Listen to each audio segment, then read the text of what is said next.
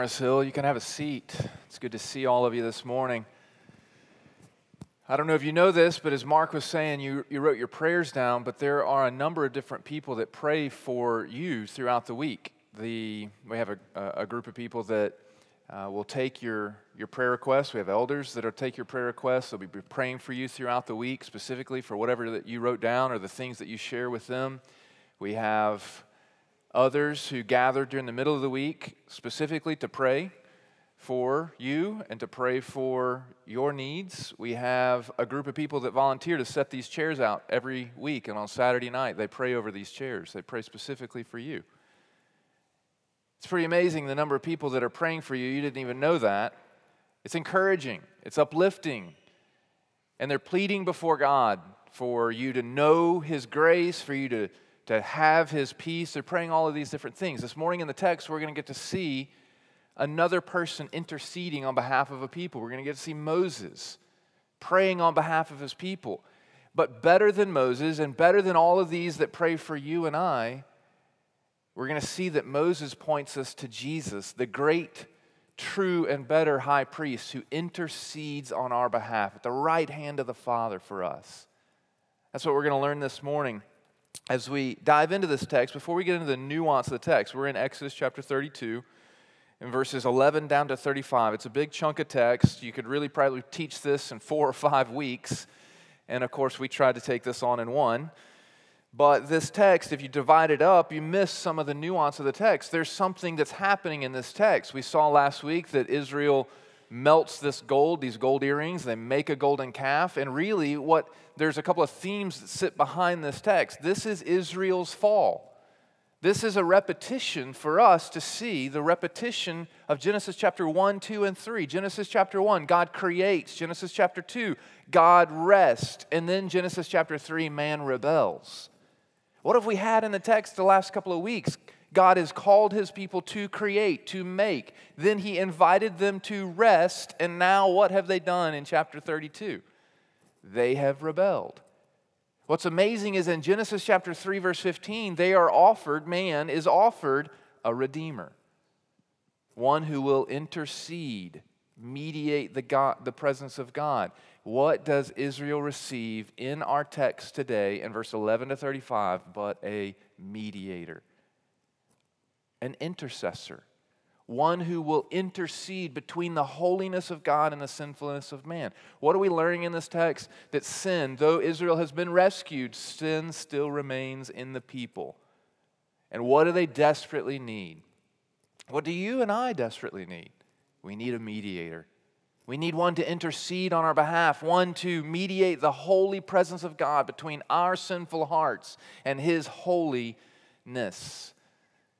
And what do they receive in the text? This is amazing. They receive exactly that. They receive Moses, the mediator. There's really 3 acts to the text. This is why you could break it up if we wanted to, but it's important for us to keep it together. There's Moses on top of the mountain standing before God, interceding for the people. And then there's Moses who comes down the mountain, and he comes into the sinful lives of his people. And he proclaims the truth of God's holiness. And then what does he do? He goes back up the mountain and he offers himself as a substitute in verse 32. Do you see it? Do you hear it? One who descends into the sinful valley of our lives and one who goes back up atoning for our sins, offering himself as a substitute. Moses is pointing us to Jesus. And so as we look at what Moses does, we need to hear also who he's pointing us to. He's pointing us to Jesus and his acts and his life. So we're going to see Moses the priest this morning, Moses the prophet, and Moses the sacrificial, strong and sacrificial king. And all the while, we need to remember he's pointing us to Jesus, the priest, Jesus, the true and better prophet, Jesus, the true and better sacrificial king. Let's look first at Moses, the priest, and let's see how he intercedes on behalf of his people. In verses 1 to 9 last week, we saw that the people sin, they construct a golden calf, they break the first and the second commandments, they break their own word that we will do everything that you've told us to do, they break the covenant, they're mixing, at best, a different God, a foreign God with their God. At worst, they are substituting a new God for their God entirely. And in verse 10, we saw the strong words that God speaks to Moses. Now, therefore, let me alone, that my wrath may burn hot against them, and I may consume them, in order that I may make a great nation of you. Speaking of Moses. Deuteronomy 9:14 gives us a little bit more nuance to that text. 9:14, telling the story again, God says, let me alone that I may destroy them and blot out their name. That's going to be an important phrase for us this morning. Blot out their name. Blot them out from under heaven because of their sin. And I will make of you, Moses, a nation mightier and greater than they. In other words, what God is announcing is judgment is coming. Judgment is impending. And unless you, Moses, this is the rhetorical wordplay that happens in 10, unless you, Moses, act as their intercessor, act as their mediator, unless you intercede, Moses, they will be punished. They will be blotted out. I will destroy this people, and I will start over with you. Judgment is coming. Without a mediator, these people will die. What will Moses do?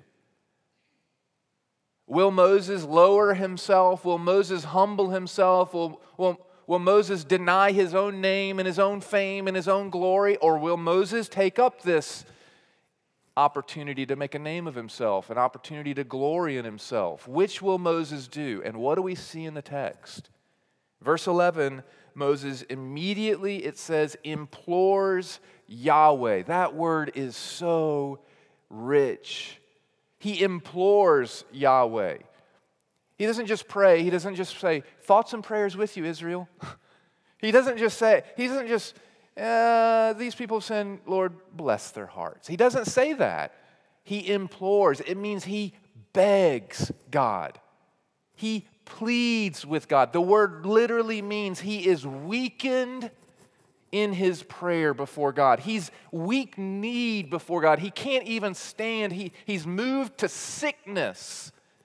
He can't even fathom what they have done, and he can't even fathom God and his holiness being poured out on these people. He is moved to sickness, moved to weakness. He's begging God to come and to do something different. In fact, later in the text, we're going to see again that Moses goes back up to God. And in Deuteronomy, we'll learn when he goes back up to God, he goes up for 40 more days and 40 more nights, and he fasts.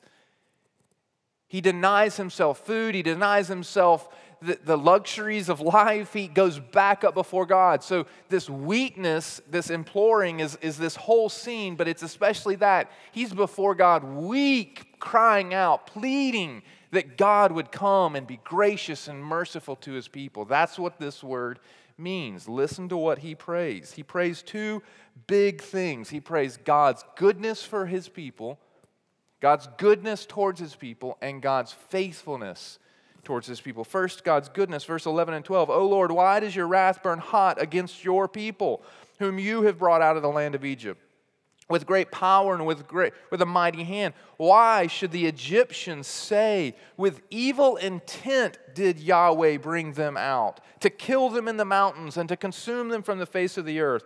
Turn, Moses says, from your burning anger and relent from this disaster against your people. That phrase, with evil intent, is important. What Moses is praying, what Moses is interceding, begging, pleading before God is, do not feed into the narrative, Lord, that the Egyptians have, that you're an evil God. Do not let them speak evil of you, O Lord. Don't let them dare open their mouths and ever think for a second that you're not a good and gracious God. Lord, that's not who you are. Yahweh, you are a good God. As we just sang, your goodness pursues us. You are a great, good, faithful, gracious God. That's who you are. Do not let anyone speak evil of your name. Is this not what happens? Is this not how, when we see suffering and affliction in the world, is this not what many use as an excuse for coming to God? Look, he's an uncaring God. Look, he's an evil God. Look, he's not good. Look, he doesn't care about us. He doesn't know our needs. Is that not the root of the temptation in the garden?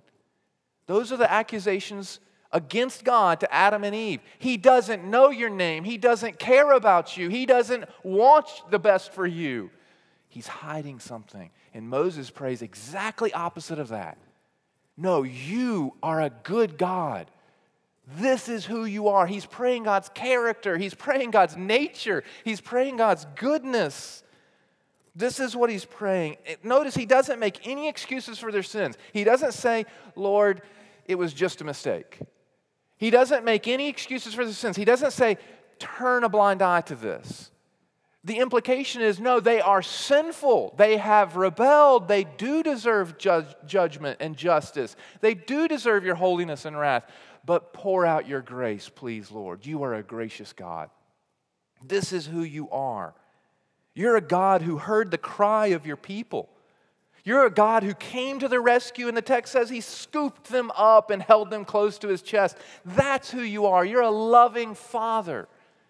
Be a loving Father to this people, this stiff-necked, rebellious people that do deserve judgment. This is what Moses is praying. You're a good and glorious God. What's amazing is while we're learning what Moses does, we're learning about how to intercede on behalf of other people. Is this how you pray? Is this how I pray for the salvation and the repentance of family and friends and the world? Is this what we pray? Lord, we all deserve judgment. We all deserve your wrath. We all stand as sinners before you. Oh God, please be gracious to me. Please be gracious to them. Please come and be the good God that you are. Relent. Is that how we pray? This is how Moses is praying. Moses also pleads God's faithfulness, particularly to his covenant, to his promises. This is especially powerful when we understand the whole context. Verse 7 to 10, remember, in verse 7, listen to what God says. God said, I have seen, to Moses, I have seen your people, whom you brought up out of Egypt. And then in verse 10, he says, if you don't intercede on their behalf, I will blot them out and start over with you. Moses, I've seen their stiff-neckedness. I've seen their sins. I've seen the judgment that they deserve. And then essentially in 10, he invites Moses to intercede, invites him into his role. And if you do not intercede, if there is no mediator between me and them, they will be crushed. What will Moses do? What a choice. What is Moses going to do? What a decision Moses had to face. In order to rescue God's people, Moses had to humble himself, had to lower his name and lower his fame, and turn away from the opportunity to glory in his own accomplishments and have his name be in the marquee. And what does he do? Where Aaron failed, Moses surpassed him. Moses humbled himself. Listen to what Moses prays. Notice verse 11.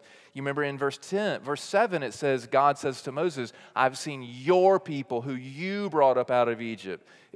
And Moses says in verse 11, O Lord, why does your wrath burn hot against your people whom you brought out of heaven? This is not a dodge. Like God and Moses are not trying to be like parents with that's your child. And the other one saying, no, that's your child. That's not what's happening here. They're not arguing over, I don't want responsibility for them. God is announcing that there's a gap, a breach between he and them when he says it in verse 7. Your people, he's acknowledging they are sinful. And when Moses says back to God, they are your people, he is saying back, yes, they are sinful, but these are the people you entered into a relationship with. These are the people, while they were yet sinners, you came to rescue them. While they were in Egypt in bondage to slavery and sin, you came to rescue them. This is the people that you entered into a covenant with. These are the people that you have rescued. Moses is not praying his fame, his name, his glory. He's praying God's. And it gets even more explicit in verse 13.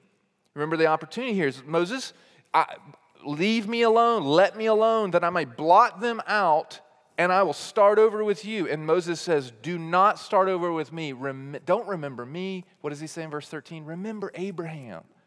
Isaac and Jacob. In other words, remember the covenant that you entered into in Genesis chapter 12 with Abraham, Isaac, and Jacob, the people of Israel. Remember them. Remember your promise, God. Remember your covenant. Not me. These people deserve judgment, but please show them your goodness and grace. They deserve to be cut off, but please remain true to your word, your covenant, and your nature. And what happens? Verse 14. And the Lord relents.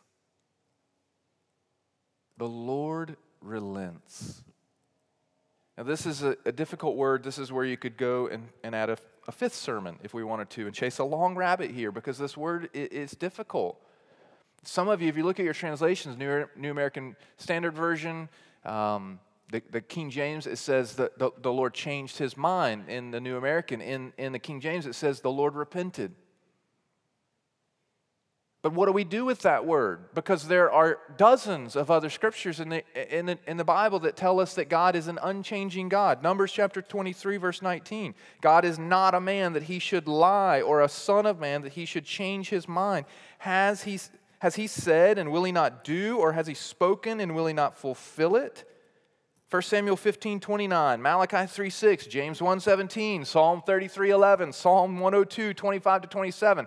Shall I go on? All of these verses tell us that God is an unchanging God, and yet we're here in this text, and it says he relented, and some translations say he changed his mind. I think that changed his mind needs to be nuanced just a little bit. And I think relenting is a better word for us to understand what's happening. On the one hand, God is an absolutely unchanging God in his character, nature, purposes, and promises. He is unchanging in who he is. But relent means this is what he's doing here is announcing judgment, and he's announcing an invitation to repent that he might be true to his character, nature, purposes, and promises. God is a relenting God. He is a gracious God. He is a good God. So what we're learning here is that when he relents, he is showing what a better way of translating this, and you can translate this word this way, he is showing pity. He is showing compassion. He's showing mercy for a sinful people. Praise God for this text. On the one hand, if we think that God is changing in his character, nature, purpose, and promise, then that means he's not as good as he says he is. If he can change, then he can improve. That means he's not as good as he says he is. On the flip side of that, if he can change, then he can change also for the worse. And that's terrifying. Think about that for a second. That means we never know who we're dealing with. We never know how bad things could actually get. If God is a changing God in his character, nature, purposes, and promises, that's a terrifying proposition. But we have a God who is I am, who I was, I am, and I will be, who is unchanging. He is not like us. Psalm 102 talks about the earth changing, that it'll be thrown off like a robe. It's like a garment that wears out. But God is the same yesterday, today, and forever. He is an unchanging God.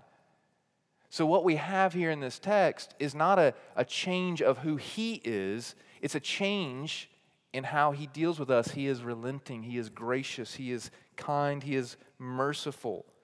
This is exactly, if you remember the story of Jonah, this is exactly what irritated Jonah. Remember, Jonah was told as a prophet to go to Nineveh and to proclaim the goodness of God, the grace of God. 40 days and I will destroy Nineveh. Implied is repent and I will relent. And Jonah goes to Tarshish because he doesn't want to proclaim that message precisely because he knows that's who God is. In Jonah chapter 4 verse 2 it says, after Nineveh repents and God relents, Jonah says, is this not what I said? Is this not who I knew you to be, a relenting God? You are such a gracious God. I knew that you would do this. Do you hear the complaint? Jonah is such a reluctant prophet. It's so mind-blowing. He doesn't want to proclaim the message because he knows God's going to be gracious and kind. Why? because that's who he is. And in this case, what we have here is Moses knows that, and he's pleading that, and he's praying that. You are a good and gracious God. Psalm 106:45 tells us, gives us an indication of everything that we've just said here. Psalm 106:45, for their sake, God, he's talking about this scene, for their sake, God, Yahweh, remembered his covenant and relented according to his steadfast love. Do you know what steadfast love means? It's the word hesed. It means his covenant faithfulness. In other words, God relented according to his character. You and I, he is a good and gracious God, but in Genesis chapter 3, we rebelled against him. We lifted our fists, we lifted our weapons, we said, we don't need you, we don't want you, and we elicited his wrath. We stood and stomped all over his good, gracious faithfulness and his holiness, and now his holiness and his wrath are justly being poured out on sinners. And yet he calls us to repent and offers us grace. This is what Moses is praying here. So what? What do we make of this? Israel's story is our story. Israel gets the failure of Aaron, and then they ultimately get the better priest in Moses who pleads before God, praying their name. But Moses points us to our true and better high priest, Jesus. Jesus is the great high priest, as the writer of Hebrews says.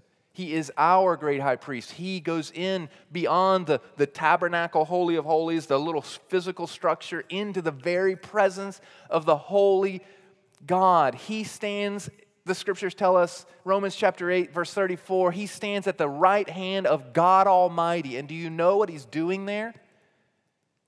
If you are in Christ Jesus, he's presenting your name in the ear of God. Your name, my name, is on the mouth, the lips of Jesus, and in the ear of God.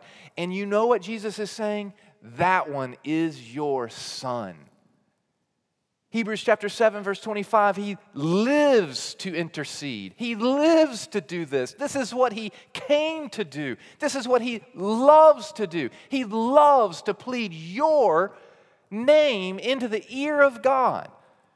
And the only way he can do that is because he is our great high priest who stands in the gap, who stands in the midst. 1 John chapter 2, verse 1, he is our advocate, our great advocate. You know the courtroom scene. You have a lawyer, you have an advocate, and what does an advocate do? He pleads the case of the person he's representing to the judge. He's pleading our case, but not our righteousness, his righteousness on our behalf. We could go on and on. There's a scene in Zechariah chapter 3 that's just beautiful where Zechariah has a vision. He sees Joshua the high priest standing before God. And right next to, at Joshua's right hand, is Satan. And what is Satan doing there? He's accusing Joshua. Do you know the name Satan means accuser?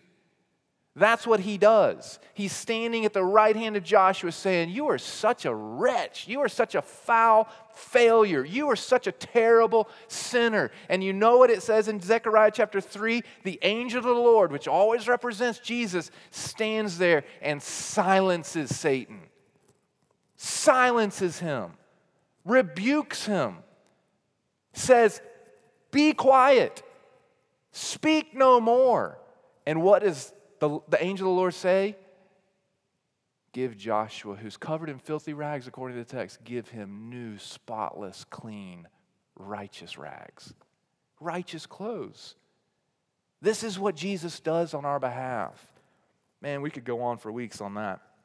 Point 2, Moses, the prophet. So Moses comes as a priest, Moses comes as a prophet.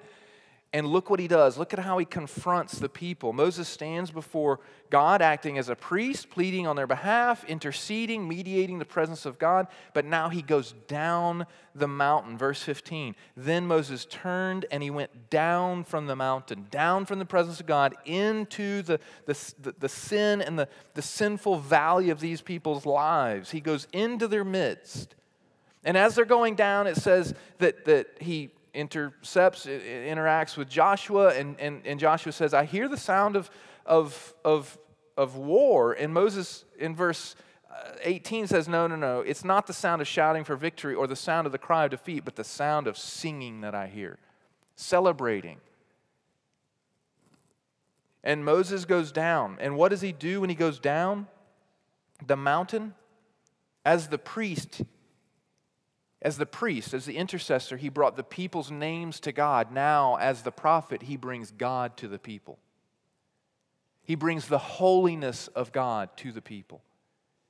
And he confronts them in their sin. He brings God's holiness, God's presence into the midst of a people celebrating their sin. In one verse earlier, it says that they played. In this verse, it says they're singing. In another verse, it's down below this, Moses is going to see them dancing around their idols. They are glorying in their sin. They're celebrating their sin. And Moses comes bringing the holiness of God. Look at the attitude and the words of Moses. Verse 11, it was the Lord's wrath that burned. And now in verse 19, and as soon as he came near the camp and saw the calf and the dancing, Moses' anger burned hot. And look what he does. He throws the tablets out of his hands and broke them at the foot of the mountain. That's an important phrase. That's a significant phrase. This is not some temper tantrum where Moses is just angry and throws something against the wall. That's not what Moses is doing here. Moses is making a strategic and declarative act. He is making a statement by this action. Where does he do this? At the foot of the mountain. Do you remember back in Exodus 19, back in Exodus chapter 24, Moses is told, God says, you can come up, but the people must stay at the foot of the mountain. If they cross the line, they will die. There's a holiness that God represents, and there's a sinfulness among the people. They cannot come up. They must stay at the foot of the mountain. Do you remember after that Moses receives the 10 Commandments, he comes down in chapter 24, down the mountain to the foot of the mountain, and in chapter 24, verse 2 and 3, that's where the people say, we will do everything that God commands at the foot of the mountain. And in that scene, Moses builds an altar with 12 pillars representing the leaders of Israel, representing all the people, representing their commitment, their confession at the foot of the mountain.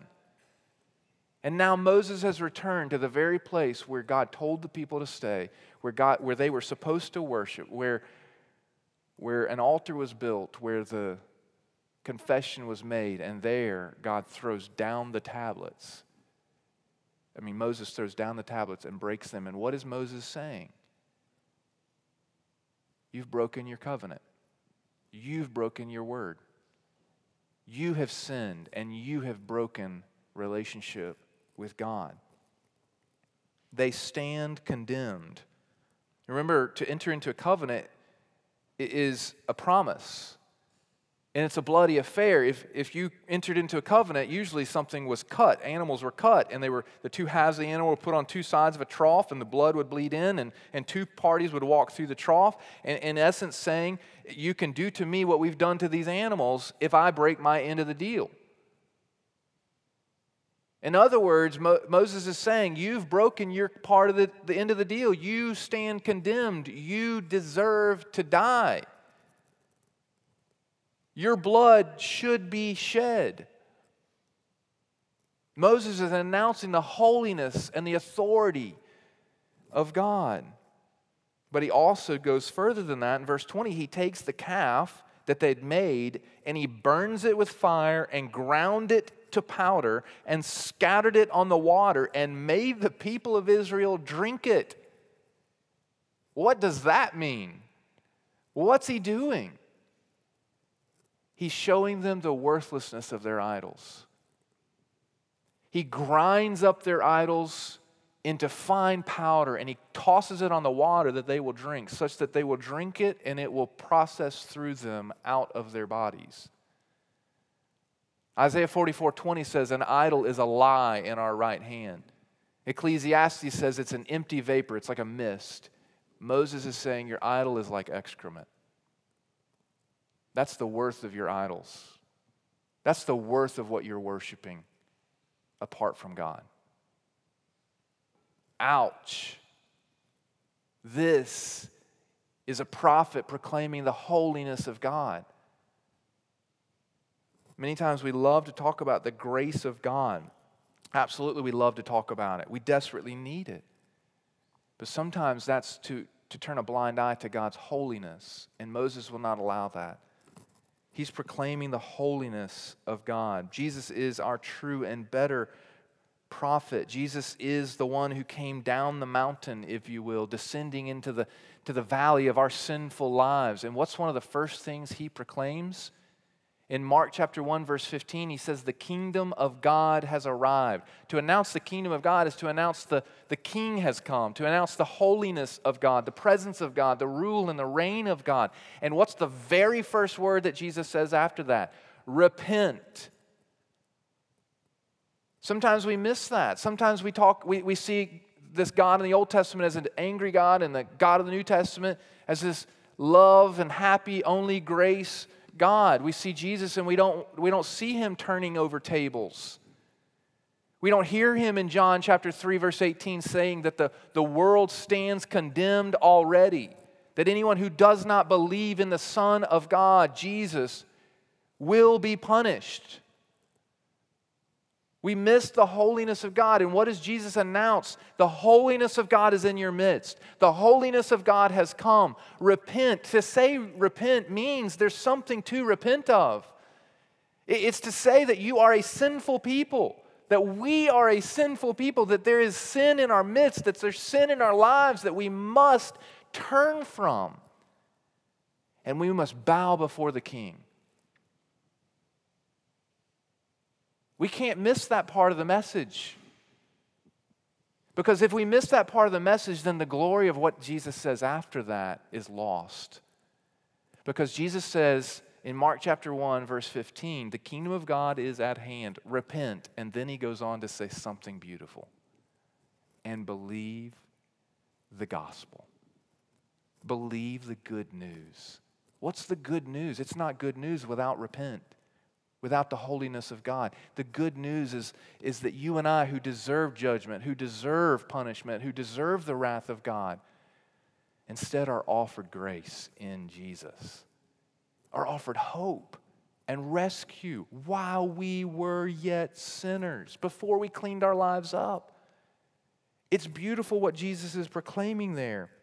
He entered into the sinful world.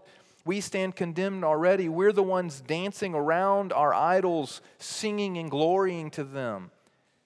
We have all sinned and fallen short of the glory of God. And yet, while we were yet sinners, Christ died for us. This is the good news of the gospel.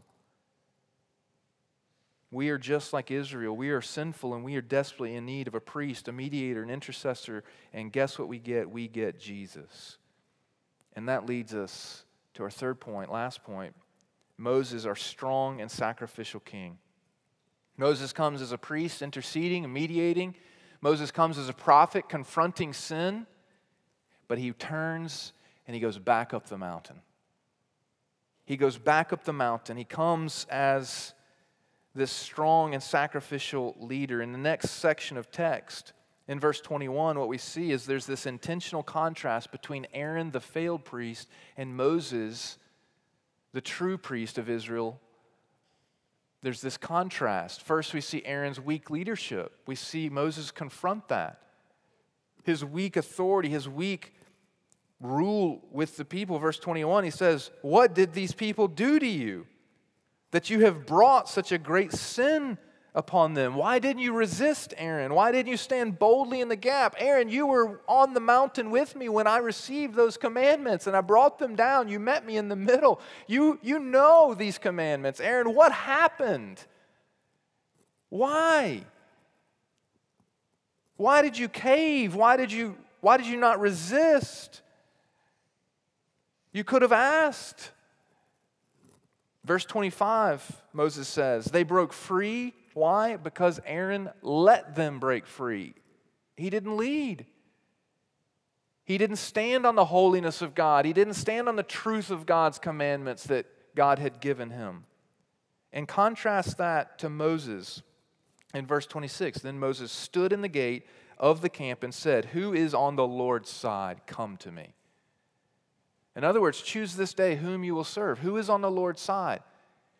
He stands boldly and proclaims the truth, the holiness of God, and he demands people to choose, to submit to the holiness of God. And all the sons of Levi gathered and he charged them to put their swords on and to go and kill their brothers and neighbors, and about 3,000 fell. It's not clear why these 3,000, were these the unrepentant, were these the kind that just persisted in sin, were reluctant to relent and repent of their sins? We read this text and we say, I don't like that. I don't really like seeing these people kill 3,000 people. The question that we're put to in this text is, do you dislike sin more? What we're seeing is the holiness of God on display.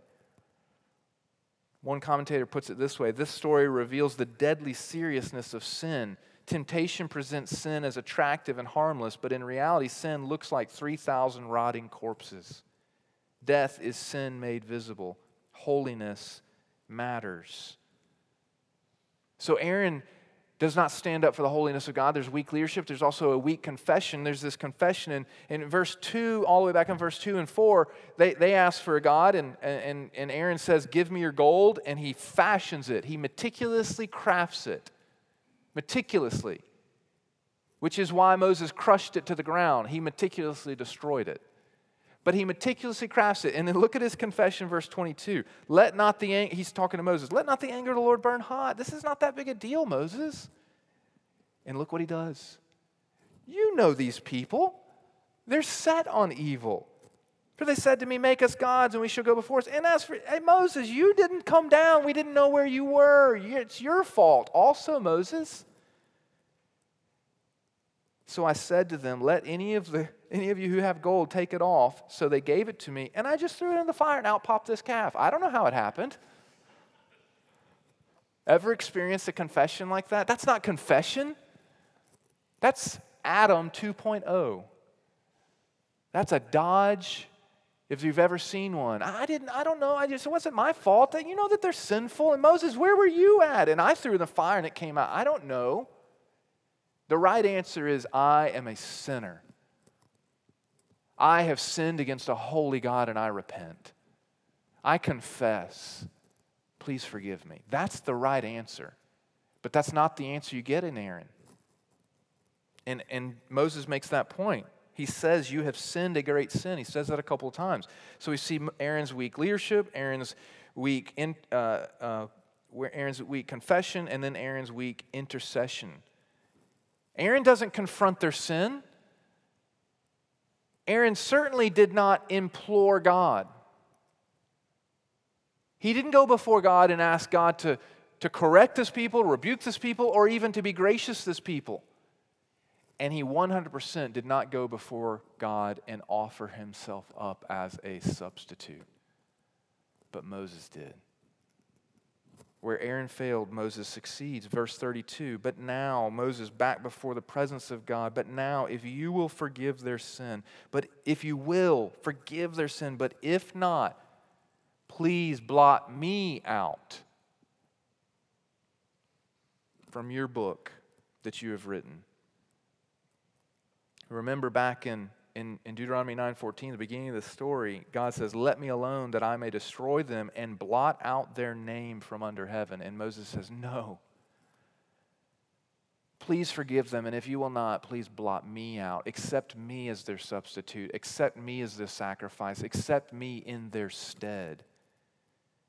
Why are we given this scene with this people? Why are we given this scene with Moses? Why are we given this contrast between Aaron and Moses? It clearly shows us that sin still remains, that though they've been rescued out of Egypt, Egypt still remains in the people. There's still sin, but more importantly, we're being shown that the people desperately need one to intercede for them, one to mediate the presence of God, one to act as a priest, as a prophet, as a king. And what do they get in Aaron? They do not get that.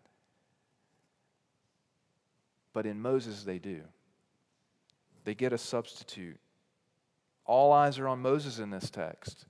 All eyes are on his reaction to sin. All eyes are on his offer of substitution. The people are sinful and they desperately need a mediator to intercede on their behalf. Psalm 106 verse 23 says exactly that God received Moses, his chosen one, who stood in the breach between him and the people. But what's interesting is that Moses offers himself as a substitute, but his offer is not accepted. Verse 32, he offers, please blot me out. But verse 33, God says, whoever has sinned against me, I will blot out of my book.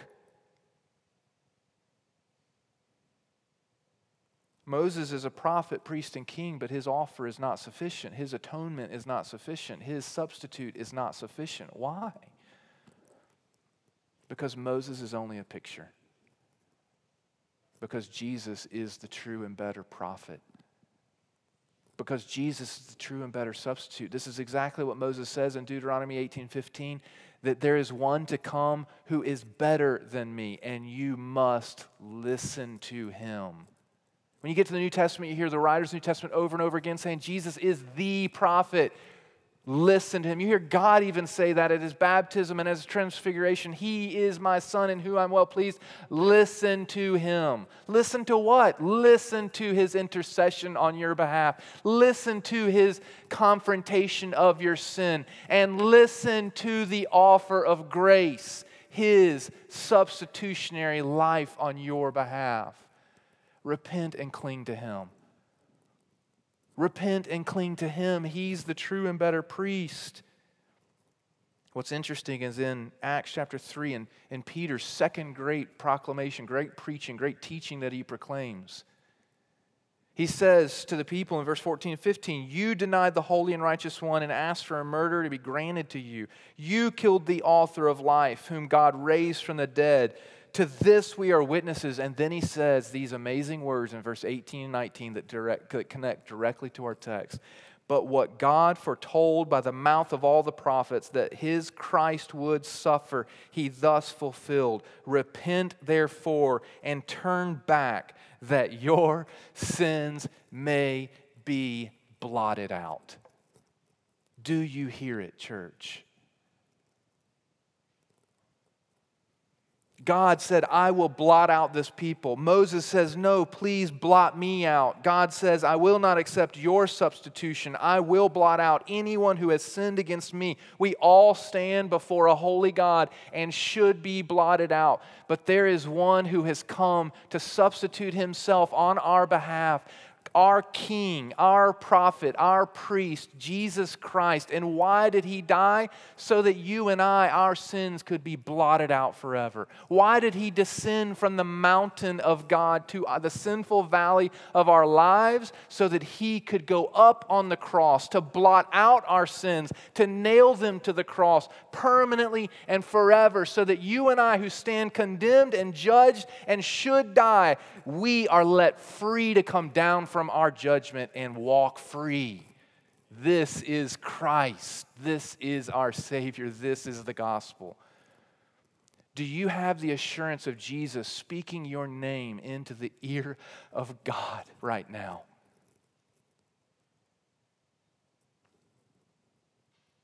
Do you have the absolute rock-solid confidence that your sins, though they should be punished, were punished in Jesus, and therefore you're free and condemned no more? Have you clung to the strong and sacrificial King who died on your behalf? If so, then the Bible tells us that we are now, like Moses, we are made royal priests. We now get the privilege and the joy of going before the throne of God and pleading on behalf of others. We now get the joy and the privilege of proclaiming the truth and the love of Jesus to the world. We now get to be sacrificial servant leaders like our King. Is this true of you? Is this your hope? Have you clung to Jesus? Let's pray. Heavenly Father, thank you for this word. So much in this text. So much richness, goodness, greatness, and grace visible on display. May we cling to our true and better prophet, true and better priest, true and better King, Jesus, to the one who died on our behalf. who substituted himself, who went before you and you received, who pleads now our names.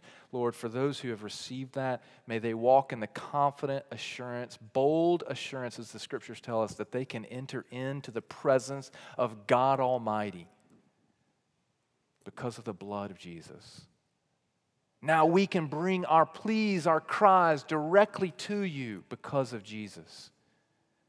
Thank you that we have a great advocate who pleads our name, our needs into your ear. Thank you that we have the second advocate who pleads into our ears his great work. May we hear his great work this morning through the words of the Holy Spirit and your word. And may we repent of our sins. And may we now be royal priests proclaiming the goodness and the grace of God in Jesus Christ. We pray these things in Jesus' name. Amen.